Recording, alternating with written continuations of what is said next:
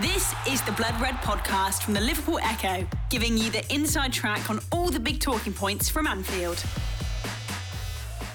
Welcome everyone to the Liverpool.com podcast. I'm your host David Comerford and I'm joined as usual by the Liverpool.com editor Matt Addison, and in today's episode we'll be discussing the sporting director landscape at Liverpool. And the reason we're doing this is because there's been some reports from Germany about interest in a potential new candidate for the role at Anfield, and also an update from The Athletic on what's going on the Liverpool side of things, and we'll get into those as we go on. But just to start off with, Matt, I want to talk about the sporting director situation more generally. We know that Schmadtke is currently serving a one-year deal at Liverpool following Julian Ward's unexpected exit at the end of last season. Do you think that it's fair to say if this situation was happening at another club, maybe Man United or something like that, we look at it and say it's actually a bit, of a marker of dysfunction really, because Liverpool in the past have always felt like they were set up for the long term with the structure that they had. Now it feels a little bit more like kind of just a stopgap really.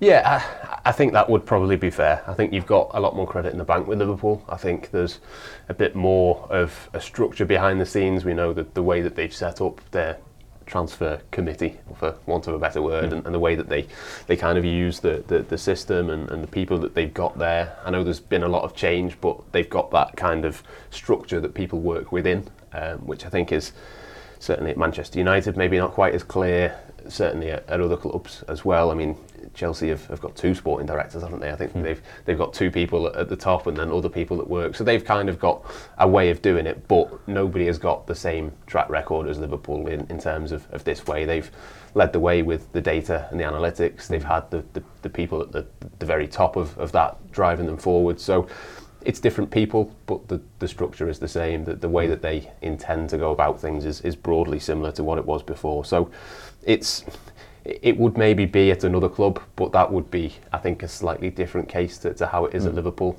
And I think, to be fair, what they've done in the summer transfer market, they've identified players that have really improved Liverpool. I think they probably could have done one or two more bits. I would have liked to have seen a centre-back. We know that there's maybe one or two bits that they didn't quite go about in maybe the usual way that they would have done. You think of Moises Caicedo, I wouldn't imagine that would have happened 2 or 3 years ago, that they would have gone down that path. But I think broadly speaking, it's probably one of those where, yes, if Manchester United were in this situation, you'd probably have a bit more reason if you were a Manchester United fan to be concerned. I think with Liverpool it's maybe slightly different. They've got, as I say, a bit more credit in the bank if nothing else. Yeah, and I suppose to a degree it depends on sort of how much this current version of Liverpool is a continuation of the old version and how much it's like a new sort of structure, a new setup entirely. And you allude to the last transfer window and look ahead to the next one, and we will get into both of those as we go through the episode really. But obviously Klopp's used this phrase Liverpool 2.0, largely referring to the playing squad. He's very happy. The squad's a lot younger now, the squad's been regenerated, and there are some key pieces in there behind the scenes. FSG have just got, for example, a lot of investment in, and now that feels a little bit more stable than it did before. But are we looking at the sporting director now, with Schmadtke only being on that short-term contract, and saying that's actually the missing piece? That's the one thing, maybe, obviously those positions on the pitch, but broadly speaking, that is the one thing that still needs to be kind of addressed before Liverpool can really sort of say, yeah, we're now set for the next 5-10 years. Yeah, I think it's fairly obvious what they need to do in the transfer market. It's fairly obvious that they need to get the Anfield Road end finished. There's certain projects that are going on within this new version and the new phase for Liverpool, which kind of take care of themselves in terms of knowing which direction they're going to go in. But obviously the sporting director is one where I guess they've probably just not seen the right candidate so far. The right person hasn't been available, or hasn't wanted to take the job at that time. Obviously they had the right candidate in Michael Edwards, and Julian Ward was the natural successor, but the kind of longer term plan, I think, will just take a little bit more time to find that right person. There's been loads of links, of course, but obviously the fact that Liverpool haven't done anything more long term, they've brought in Schmadtke, who I don't think many of us knew much about when he came in. I think the age that he is, the fact that he essentially retired 6 months before he came to Liverpool, suggests that it's probably a relatively short-term thing. But a short-term thing could be 1 or 2 years. It doesn't have to be one transfer window, as was kind of alluded to by some people at one stage. So I think the plan is still coming together. It depends on exactly what they want, which is what we're going to get into in terms of who that might be and when that might be. But yeah, look, it's a bit similar, I think, in terms of you look at the holding midfield situation, and they've gone with a bit of a stopgap in Endo or McAllister because the right person wasn't available, and they want to get it spot on. And they could have got, Tchouameni or Caicedo for the next 10 years. It's almost a bit similar with a sporting director where you've got Schmadtke for the time being. He's doing a decent enough job. Things are stable enough. The rest of the club seems to be functioning. There's no major panic in terms of that stopgap. But when the right thing comes along, Liverpool will be there, ready to pounce and get the right thing for the next 10 years. Because the last thing you want to do is pick the wrong person now and then miss out on the right person when it becomes available. So, yeah, there's lots of elements to it, similar to the manager situation. We always talk about who might succeed Jurgen Klopp. A lot of it is going to come down to timing and who's available when and all of that sort of thing. So, yeah, it's one of those things that I think will be high on the agenda to get sorted, and I'm sure we'll get a little bit of movement at some point in the next few months. Yeah. We took the words right out of my mouth there about Endo and Schmadtke effectively being the sort of same principle really in terms of the recruitment of both of those individuals. And just as you were talking, it was interesting about the lines you were saying with they want to make sure they get the right person, they're willing to wait. It sounds a lot almost like the approach for transfers, where it's wait for the perfect one as opposed to just getting someone through the door. And obviously for the most part that probably has worked, and they just need that stopgap which they have at the moment. But we've seen a lot of organisational change at Liverpool. Michael Edwards left, Julian Ward left soon after that, was obviously a shock. Ian Graham, who I think was the head of research as well, a very influential figure within quite a short space of time. I mean, if from the fans' perspective, while kind of they all very reasonably said, we've been doing this job for a long time, it's obviously taken a lot out of them. They just need a little bit of a break from that regard. From a fan's perspective, it's easy to see that level of upheaval and be a little bit concerned. Would you say that that's now, those concerns have been abated a little bit by what we've seen, or is it still a little bit kind of up in the air? Yeah, I mean, it's still early days, isn't it? We don't know exactly how Julian Ward would have been different to Michael Edwards because he wasn't quite there long enough. That might have been a bit more of a change. Everyone kind of assumes that, they worked together and they were in the same system, so it would have just been Michael Edwards number 2 type thing, and he kind of comes into that role and does it the same way. But maybe there would have been certain differences. Obviously we saw a little bit of a pattern in terms of the Portuguese market, and maybe that would have been something that they looked at a little bit more. Obviously Michael Edwards was very much linked to the Red Bull group and that sort of thing. So there are differences between those two. But yeah, it's one of those really where I think it's probably a little bit too soon to know for sure in terms of what Liverpool want and the direction of travel. But of course, when there's that much upheaval, it was the same with the midfield in the summer. Yeah. I'm sure a lot of people were quite apprehensive about losing so many players and bringing in so many at the same time. But as we've seen, it doesn't have to be a bad thing. It can be. These people have been there for a long time. They weren't necessarily wanting to continue. It might be a good thing to just refresh and do things. And again, similar to the transfers, you'd rather that was over a period of 3 or 4 years rather than 3 or 4 months. But it is what it is. And yeah, Liverpool will have to come up with a plan accordingly. The Blood Red Podcast from the Liverpool Echo. Yeah, it seems like there's actually plenty of metaphors for the squad and the structure behind the scenes, really, in terms of the similarities there. But it's interesting that you mentioned Portugal with Julian Ward. Obviously, he had kind of an extensive experience there. He'd obviously built up a network of contacts, and like you say, that did look like it was going to be the big theme. What it's actually ended up being is kind of the Bundesliga. It has taken precedence. Obviously, 3 of the 4 players Liverpool signed in the summer in Szoboszlai, Gravenberch and Endo all came from the Bundesliga, and to a degree that might be a coincidence, but obviously we know Klopp has taken on a bigger role. Schmadtke is obviously someone who's got extensive experience there as well, so it's not exactly a surprise. So if we reflect on the window that Schmadtke had, then we don't know from the outside kind of exactly how big a role he was playing. We don't think he was kind of influential maybe in picking targets, for example, but the Athletic have reported that he negotiated deals for Szoboszlai, Gravenberch and Endo. In the case of Szoboszlai, he had a release clause, so I don't think we can, it's just too much merit in talking about that. It was simply a case in the end of, we're going to pay you the money, how are we going to structure it type thing. But in the other 2 cases, Gravenberch I think cost roughly €40 million, Endo was about 15-16 million pounds. I mean, would you say that Schmadtke can be sort of proud of how those deals turned out in terms of the value for money that he extracted? I think so. Obviously McAllister was mainly Julian Ward before he moved on, so that's kind of the one that was attributed to him. But yeah, the other 3 being those types of players, I think to some degree, I think you can give him a bit of credit with Szoboszlai, because not everybody would have been happy to pay that release clause. You know, as much as he didn't have to do negotiations, he did have to kind of be aware that that was a player that was worth £60 million, which is, you know, what is it, the third or whatever highest Liverpool transfer fee midfield transfer record. Yeah, midfield transfer record. Certainly, you know, Liverpool have picked out a player which has cost a fair bit of money, and you know, it wasn't a secret that he was a really good footballer, but there's a reason that only really Newcastle challenged them for Szoboszlai. Not, you know, not all of Europe was queuing up for him, and yet Liverpool put down a fairly substantial amount of money for him. So I think he deserves a bit of credit to some degree in terms of that. Obviously, the other two are kind of longer-term targets. Gravenberch is someone that Liverpool have looked at for 2 or 3 years at least, maybe a little bit longer. Yeah. Certainly when he was at Ajax, I'm pretty sure they would have gone for him when he went to Bayern if that deal hadn't pretty much been wrapped up for him to go there. So I think, again, with that, it's kind of a bit on him and a bit on the club in terms of a long-term plan.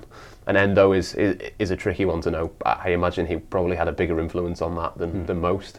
Obviously, Jurgen Klopp was aware of him, but I'm sure you know, Schmadtke might have maybe known a little bit more about him in terms of recent times, the last couple of years. That probably would make sense. So I think it was a decent job. I'm sure, you know, the counter to all of that is that they didn't get the Caicedo deal. Again, I think there's maybe mitigating circumstances around that, in that, you know, Chelsea had been so far down the line with it. You know, people have talked about Declan Rice, but again, that was similar, that he was basically going to Arsenal from January onwards. We knew that, and it would have been tricky for Liverpool to get involved. Obviously, the sort of order of the transfers and the way that things moved didn't make that make sense anyway. So, yeah, look, I don't think you can criticise him too much for the way that the Caicedo thing happened. I think you can give him a fair bit of credit for the bits that did happen.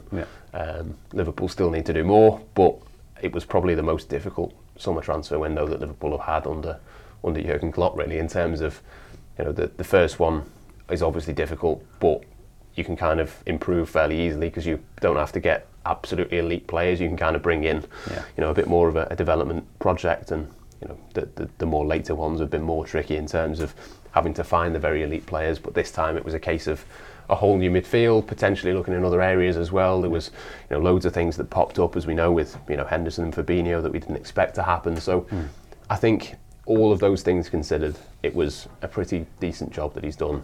Liverpool have got some really, really good footballers. The midfield rebuild seems to have worked fairly well. There's still a little bit more to do, but I don't think you can be too critical in terms of the scale of job that he did compared to, you know, what previously might have been a much easier summer for him to sort of navigate and get through. Yeah, I mean, it has been largely at Liverpool evolution, hasn't it, sort of down the years, and we always knew there was going to be a rebuild in the summer, but I think even Liverpool were surprised by the pace that it happened at. You know, obviously they were in control of that situation, but I think for them it was when those Fabinho and Henderson offers came in, they felt like they couldn't turn them down, and then the task and the outlook is just completely different. I mean, I think there's a strong chance that Fabinho and Henderson would still have been Liverpool players, really, without kind of the rise of Saudi Arabia. They might have played a significant amount of football already this season, and they wanted it to be kind of that gradual handover, I think, whereas it's turned out to be kind of in the space of a few months you've completely revamped your midfield.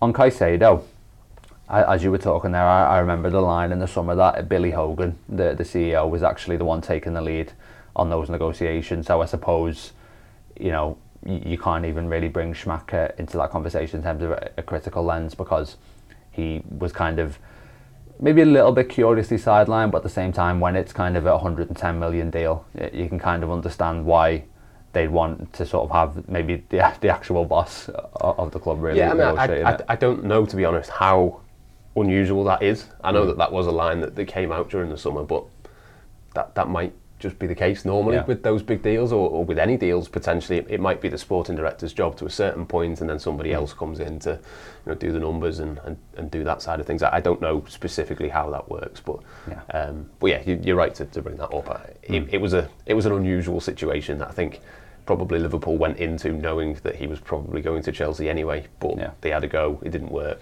you move on and you don't really lose anything. Well, if you're FSG, and I'm just purely speculating here, and you say there's a deal for Endo and it's 15 million, you know, you probably get notified about that and you're like, yeah, go on, let's do that. You know, that's not much of our budget really for the window. But then when it's 110 million, you probably want to be much more kind of involved in that, and maybe Hogan was kind of like their sort of intermediary or their middleman in that case. Like, it's not sort of difficult to understand why someone with a bit more authority might negotiate a deal of that magnitude, I suppose, is what I'm getting at. And on Romeo Lavia as well, the other one that you mentioned, I think the way it played out frustrated a lot of Liverpool fans in terms of, you know, these bids going in every sort of week, it felt like, and then they were rejected, and Southampton were just consistently like, no, we're asking for this amount of money. And I think also the fact that it was all leaking out was, again, a bit of a frustration, because we'd been so used to things happening quite efficiently behind the scenes. Again, you can't blame Schmadtke for that. You don't know where that information was coming from. And also, The Athletic reported that he was essentially just given a limited budget. I'm not sure what Liverpool's final offer was. Off the top of my head, I think it was something along the lines of like 41 rather than 45, something like that. I think it might have been a little bit more after the Caicedo thing, but by that point it was obviously, you know, a little bit too far down the line. But again, with that, like, it's an unprecedented situation. Liverpool tried something, they had their valuation and didn't want to go over it. And look, he's been injured, he's not played for Chelsea.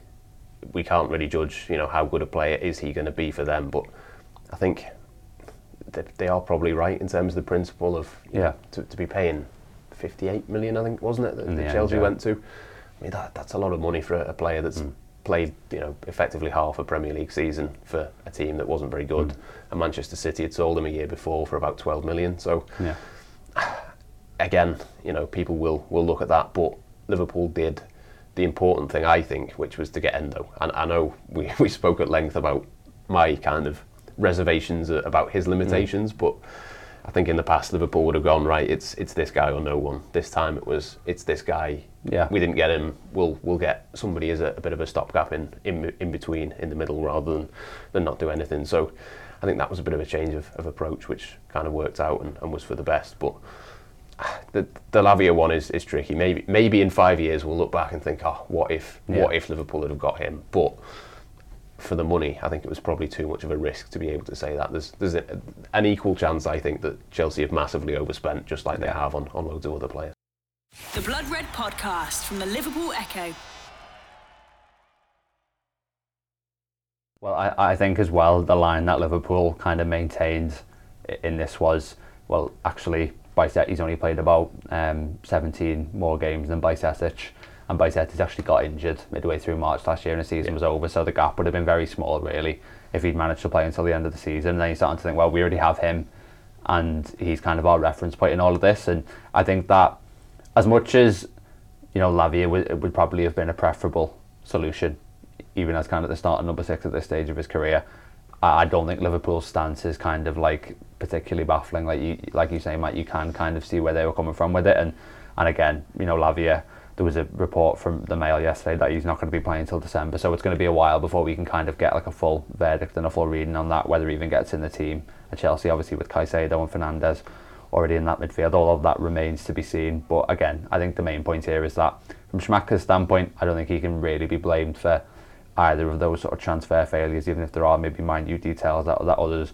would have done differently. So if we look ahead to the future now, rather than getting into names, because we could be here all day if we do that, debating the merits of various individuals, what kind of sporting model do you want to see Liverpool settle on going forward? Because I think a lot of fans will be like, you know what, if we copy and pasted exactly what we had with Michael Edwards and Julian Ward, then we're not going to go far wrong.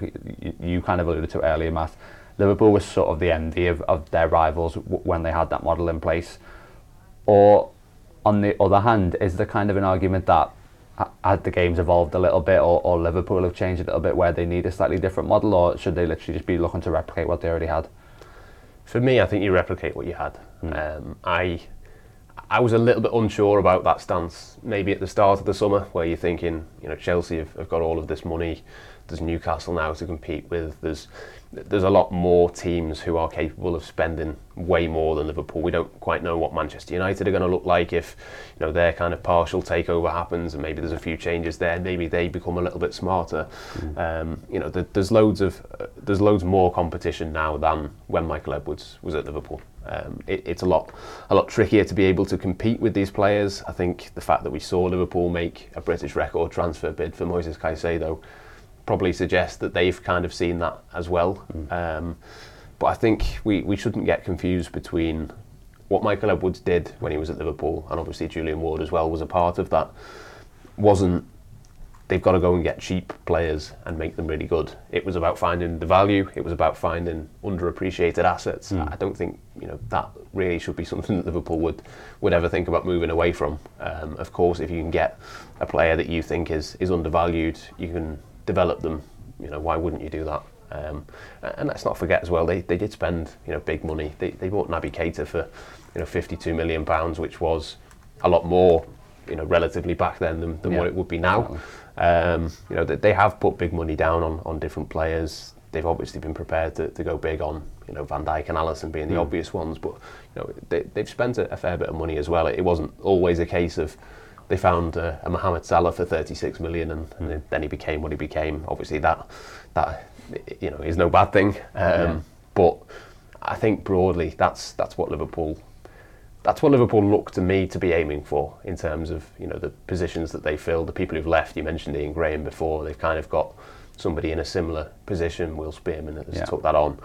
It's not like they're moving away from what they were doing before. They've not changed trajectory. Basically, it's still trying to compete in an environment where your competitors have still got loads more money than you have, and so you've got to do things more cleverly. But that's kind of the way that I would want my football club to run anyway. I don't particularly have any aspirations of Liverpool becoming Chelsea or being taken over by Qatar. I want Liverpool to be the cleverest. I want Liverpool to be leading the way with the data and the analytics as they have been.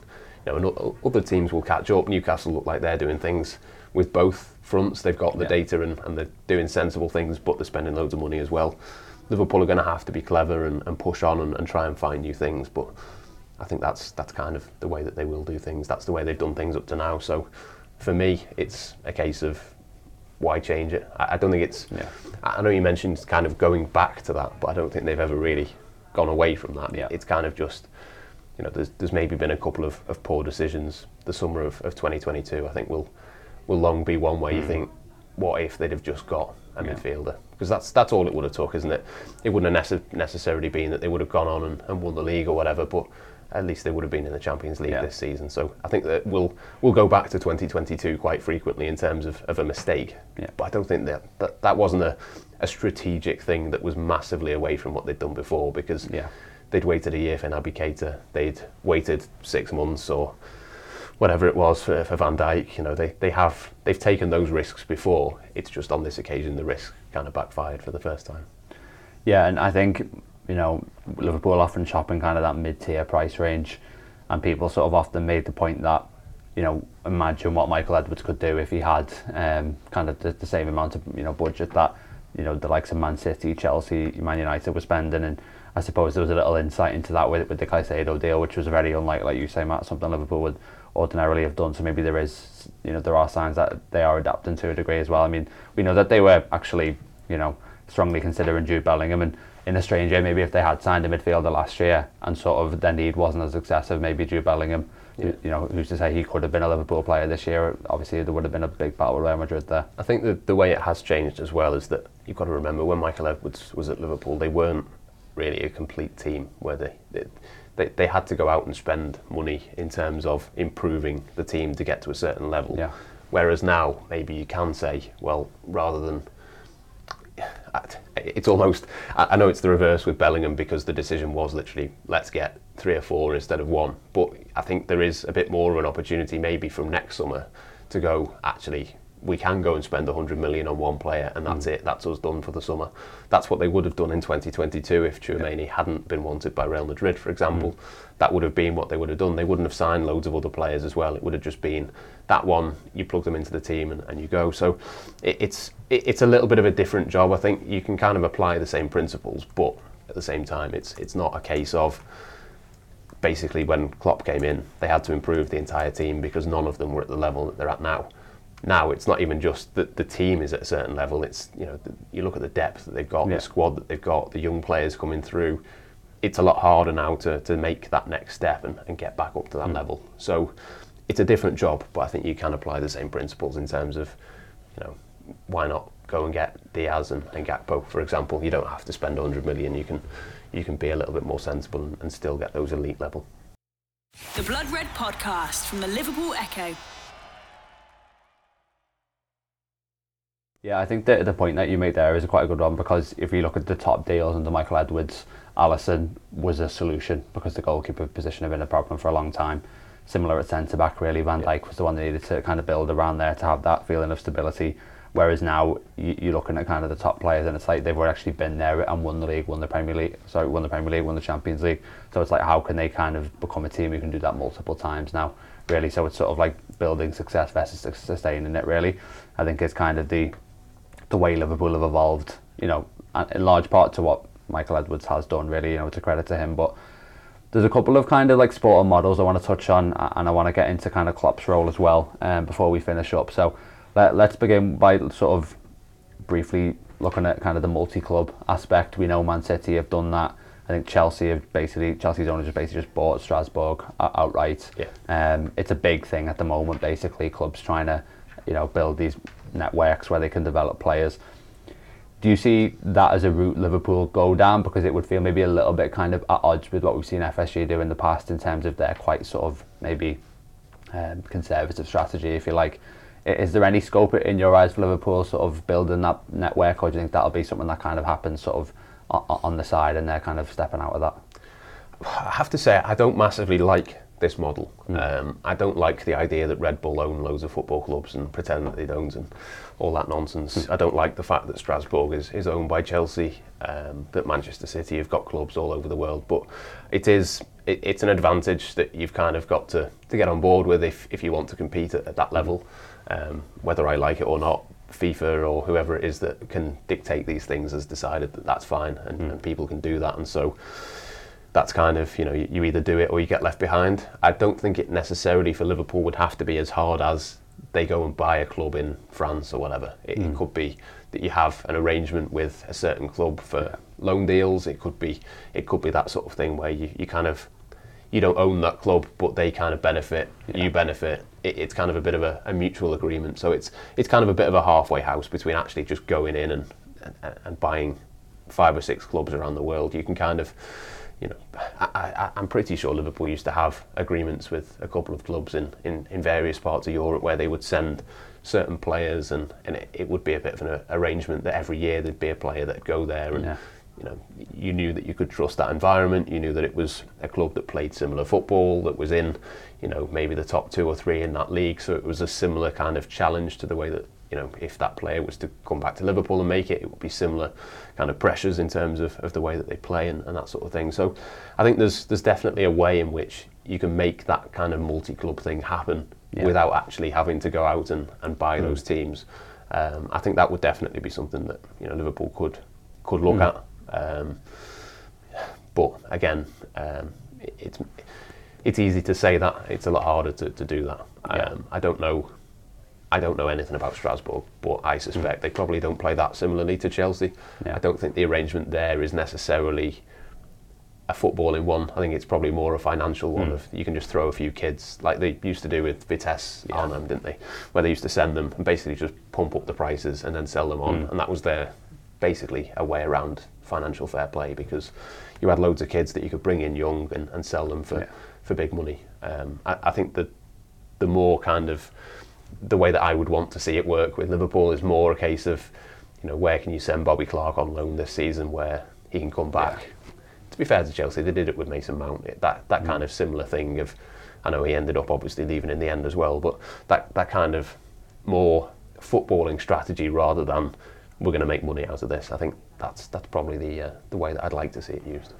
Yeah, I think I take your point in terms of it is a little bit sort of easier said than done, but we have seen Liverpool build up a relationship with clubs before. You know, they've obviously got one with Leipzig, and that's not very reciprocal, but you see things like Carvalho going there on loan. That's the kind of thing that can actually protect that relationship, where Leipzig start to think, actually, no, there is actually something in this for us beyond just getting a release clause triggered every summer. And even, you know, I don't think there's any sort of immediate prospect of clubs in England being part of a multi-club model or anything like that, but you see the relationships Liverpool have with some clubs. You know, Blackburn, they've sent a few players there on loan in recent years, same for Preston, and that speaks to what you're saying in terms of you can form that sort of sporting relationship, and even though there isn't kind of an ownership connection between the two parties, like there is kind of that understanding there that it's mutually in their interest to take a player like a Leighton Clarkson or a Harvey Elliott or a Calvin Ramsey, Sepp van den Berg, players like that can go there, really help those teams because they're so talented, and then come back to Liverpool. Liverpool either sell them for more money than they would have been worth previously, or they can actually integrate them into the first team, which is obviously a bit of variety between those two outcomes. I think Blackburn, to be fair, is a good example of why it's so difficult, because Harvey Elliott went there, they basically built the team around him, and it was, you know, a brilliant season for him. He fitted in, he did exactly what you would have wanted from him. The season after, Blackburn, same manager, still Tony Mowbray, I think it was there at the time, but they played a completely different type of football. Yeah. And it just didn't suit the way that Leighton Clarkson played. He was kind of stuck in the middle and the ball was going from the centre-back, launched up to the forward. It was the same team, the same manager, only one summer apart, but they played completely different football. They did things a completely different way. Obviously, they'd lost Elliott. I think they'd lost one or two other players. Maybe that was the summer maybe that Armstrong left. I can't remember who it was, but basically that I think sums up why it's so tricky, because from Liverpool's perspective, you'd look at it and think, well, this was exactly the way that we needed Harvey Elliott to develop. You'd imagine it would be broadly the same the following year for Leighton Clarkson, but actually it was completely different. So I think that's a neat little example really of how it can be. It can be a good thing, but you've got to get the conditions right, and maybe Blackburn is an extreme example. Maybe, you know, a club in Spain or France or Portugal or whatever maybe wouldn't change style quite so drastically, but it's not kind of a one size fits all. It very much has to be the right low move, or it doesn't really work. Yeah, and I think really you've got kind of this scale where you've got sort of Harvey Elliott is on the side where it's perfect, and then the other side, Leighton Clarkson, doesn't really work out for him, and then Tyler Morton's probably in the middle, plays a lot of football, does all right, but is on loan in the Championship again this year. You know, that's no sort of criticism of him. It's just that sometimes it's not always the launch pad that you want it to be. Sometimes it just ends up kind of fizzling out a little bit. One club where that probably works really well is sort of Red Bull Salzburg, really. You know, Leipzig can send players there. They know they've got basically a very similar football and identity. They're so kind of interlinked, even if officially they're not. And we've seen obviously multiple players sort of make that step and do well, obviously having made the transition up to the Bundesliga club. Liverpool have been linked with Max Eberl, who was briefly the sporting director at Leipzig, and the Athletic have played down that interest, and the actual reason that he left Leipzig was that he was basically refusing to rule out a move to Bayern Munich. So you put two and two together, he's probably going to go to Bayern instead. Just a question of when that one happens. But I do think the link with someone from that Red Bull system is still quite interesting, because Liverpool, we know, have bought 4 players from there in the space of about 5 years, I think, starting with Naby Keita. So one of the I tweeted about this the other day on the basis of an article that I'd written. If you look at the deals that they did for Keita, Minamino, Konate and Szoboszlai, they paid less than €3 million for those players. Liverpool then give them 179 million. So I'm sort of sat there thinking to myself, at what point do Liverpool start to think, hang on, can we actually be the ones who are getting those players at source, developing them, and then we're basically saving tens of millions, which kind of works within the FSG model really, where it is kind of self-sustaining. So is there scope for Liverpool to cut out the middleman? Obviously they need to be signing sort of established players alongside that, but it was certainly a tweet that I put out that generated quite a lot of differing opinions, let's say. So where do you kind of stand on that? I think it is tricky. I can understand, you know, quite a few people came back and said that, you know, Liverpool's level doesn't really work like that. It's not quite that simple, which I do understand. And to be fair to Liverpool, I think they are doing that to a certain degree with some of the young players that they've brought in. It's a lot more difficult now with Brexit, but they basically fast-tracked the move for Stefan Bajcetic. They were intending to do that a few months or maybe a couple of years later, but they did it quicker to get that over the line. That isn't a deal that they could do now. I don't know, for example, with Dominik Szoboszlai, could they have signed him when he was 18 or 19? I don't know. I suspect they probably could, because he probably would have been in the first team at that point for Salzburg. Maybe they could have gone directly to buy him, but I suppose that it comes back to almost what we were talking about with the multi-club thing. I think for that to work for Liverpool, it'd have to be that they brought them in but then sent them out on loan. So it might be a little bit more tricky, for example, to convince Dominik Szoboszlai to leave Salzburg to come directly to Liverpool for a small fee and then go out on loan somewhere. he's probably looking at it and thinking, well, I can go to Leipzig, and if I'm good enough, you'll pay for me anyway. Like if you reach that level, Liverpool are not going to say, well, you turned us down when you were 19, so we're not going to buy you when you're 22. It doesn't really work like that. So I can kind of see both sides of it. I think there's definitely scope for Liverpool to do a little bit more of this, but maybe the Brexit regulations and the fact that they can't bring in those players. Maybe they can look, South America, or they can look in different places. But I think it's probably a little bit more tricky for Liverpool than it would be, partly because the level that Liverpool are at, but also just the regulations and the rules around it maybe make it not impossible, but maybe a little bit more tricky than what it might have been even just, a few years ago. The Blood Red Podcast from the Liverpool Echo. Well, that's the thing that is so good about the Red Bull model, is that you look at where those players that I mentioned were coming from. Minamino was playing second tier football in Japan. Keita and Konate were doing the same in France. Szoboszlai was actually playing for his dad's academy in Hungary. So he was a real diamond in the rough that they found and brought to Salzburg. So what kind of the model would be is somebody kind of comes in and really kind of maybe expands the scouting network, but more so than that, changing the approach in terms of sort of taking those players at source really. And then, like you say, Matt, the big crux of it is, can they then develop them to be kind of the stars, or do they need other clubs to do that for them basically? And is that why it works for Liverpool? I think an interesting example of someone who's like a bit of a halfway point with this is Brighton, because we know they've got Uni and SG. Liverpool played them in the Europa League, but they're kind of just looking at it now. They only really send sort of one player a year to that club. I think Tony Bloom's got a stake there, but what they're doing is with all their other players, they're giving them sort of really sort of clever loan moves, and the success rate isn't always there. But if you're having kind of maybe two or three players each season who are coming back from those loans after you've kind of spotted them far afield and coming into your first team, and at Liverpool obviously they wouldn't need kind of the stars coming in alongside that to me seems like the kind of thing that might be worth exploring. I think you can definitely do it more, but I think it's also fair to say that Liverpool have Jarell Kwanzaa this season. I think Luke Chambers is the next one to come in. I think he possibly has picked up a little bit of an injury on international duty. Hopefully that's not too bad. Otherwise, I think if Robertson's out for a few weeks, we might see him in the Europa League. Liverpool are doing it to a certain degree. I think Kate Gordon has been really unlucky, but he looked like one that was nailed on. Ben Doak, obviously. They are doing it a little bit younger. You've got people they brought in like Trent Kone-Doherty, for example, who's going to be a good player in a couple of years' time. So they are doing it to a certain degree. Maybe they can do it more, and maybe they can do it maybe with a different kind of player. I think Kone-Doherty was only maybe 15 or 16 when he came in. Maybe there is scope to do it with slightly older players, and maybe you put down. Almost a bit like what they did with Marko Grujic, where it was about 5 million, where he was, a highly rated teenager. Obviously, it didn't quite work for him, but he was that little bit older. They paid that little bit more money for him. Maybe there's scope to do it a little bit more.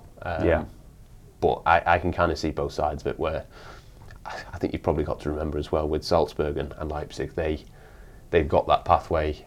Hundreds of players, maybe not hundreds, but lots of players have done it. It's probably a little bit easier to sell it to Szoboszlai, for example. You can go to Salzburg, then you can go to Leipzig, and then we'll let you go. We'll have a reasonable release clause, and if you get to that level, you can move. With Liverpool, it's maybe a little bit trickier to see that pathway until it happens. If it happens, then obviously you can get on board with that. But I think you're spot on there, really, in terms of you need sort of the success stories that you can point to. It's really hard to actually get that worker model in place. I mean, once it's in there, you can sort of just have a production line, really, but obviously you've got to develop it in the first place, and that's going to be really difficult. But again, we have seen that with Ben Doak. I'd be surprised if Ben Doak didn't think about Harvey Elliott, Curtis Jones, Trent Alexander-Arnold. I don't think he would have come to Liverpool if those players hadn't have been given those opportunities. I think it's pretty clear that if you're at that level, you will get that opportunity. But it's a case of that being the case for players in this country and the best around the UK. Can you expand that? Can you go to South America and bring in these players? And South America is an interesting one because Real Madrid have tried it. As soon as they lost out on Neymar, they basically bought every young Brazilian kid who might be the next one. But, I don't know how much they paid for Rodrigo, but it was, 40, 50 million euros, I think, when he was about 18. It's not necessarily a fast track to cheap. It might be that you get a player cheaper, but you are still going to have to put a fair bit of money in. I think it's fair to say that Real Madrid have gambled quite a lot with the fear of missing out on the next Neymar has cost them a lot of money. Obviously not as much as what it would have done if Rodrigo had gone to Leipzig, for example, and then gone to Real Madrid. It would have cost them a lot more, but they have pumped in a lot of money as well, alongside all of the risks that they've taken.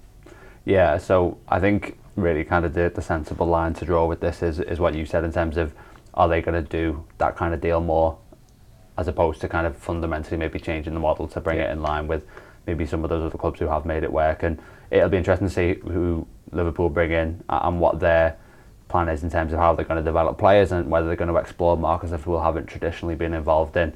I think that's something that we're going to sort of be able to observe quite quickly in terms of when they can get their feet under the table and are in their first couple of transfer windows, like how will they differ to sort of Michael Edwards and co. One last thing then, Matt, just briefly before we finish up. I mean, we've not really touched on the role of Jurgen Klopp within all this. The Athletic reported that Schmadtke is essentially, in fact no, I think it was something Schmadtke said himself, he called himself a service provider to Klopp and an assistant, which is different to Michael Edwards, who was basically the player who actually went against Klopp at certain times. There's obviously the famous example of Klopp wanted Julian Brandt. Michael Edwards said, no, let's get Mohamed Salah, and obviously that one turned out quite well in the end. The model is still kind of quite cooperative in terms of the data department and the scouts will kind of generate the list of targets and then Klopp's the one who chooses from it.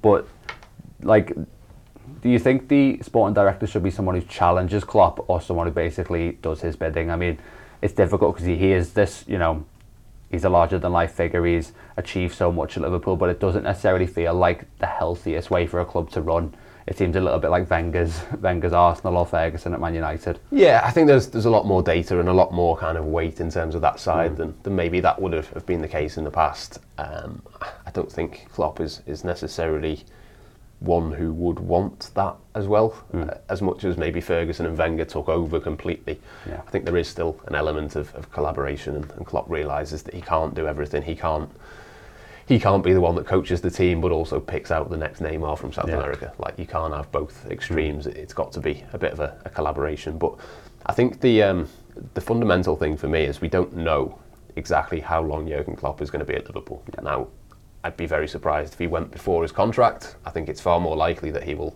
extend, but we don't know exactly how long he is going to be at the club. With his contract being until 2026, I think it's probably more likely that whoever the next sporting director is will be at the club longer than what he is. Certainly that would be the plan, in terms of you wouldn't want another Julian Ward situation where he takes it for a year and then moves on. For whatever reason, I think the plan will at least be that this will be a 5 or a 10 year thing, which obviously if it was 10 years would kind of make it fairly obvious that they would be there longer than Klopp. So that kind of plays into what do you want from a sporting director. Do you want them to be the person at the top of the club who makes some of those decisions? Probably they're going to be fairly influential in terms of finding a successor for Klopp. They're obviously going to have work to do in terms of Salah and Van Dijk replacements in the next few years. There's contracts, there's things to think about in terms of that, but the big one is who is the man to come after Klopp. So yeah, that would be my kind of thinking really, in terms of the power balance. It probably makes more sense if this person is going to be there longer.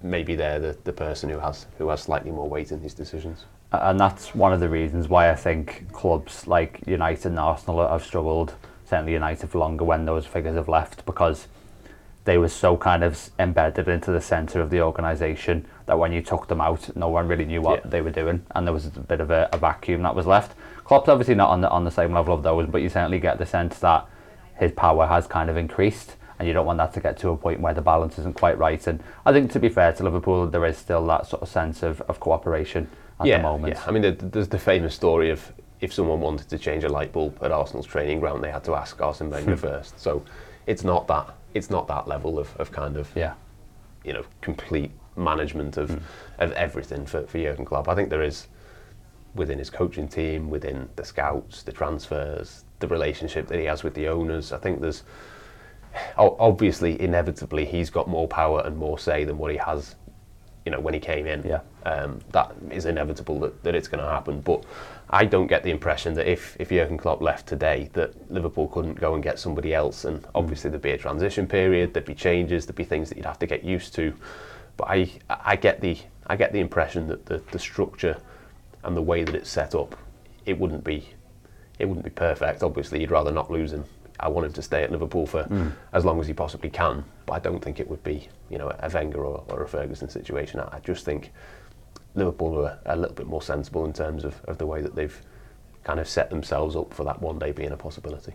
Yeah, and that sort of comes full circle, really, what we were saying at the start in terms of having that long-term structure that can kind of persist even when the individuals on the pitch and off the pitch change, really. But yeah, we'll leave it there for this episode. Thanks very much, everyone, for listening. Remember to check out all the written content that goes up on liverpool.com between now and the Merseyside derby at the weekend, and also obviously there'll be plenty on the Blood Red channel too. You can also listen back to last week's podcast where we took a deep dive into Alexis McAllister's start at Anfield. But for our next episode, we'll be back next week when the Premier League will obviously have returned, so we will see you then. You've been listening to the Blood Red podcast from the Liverpool Echo.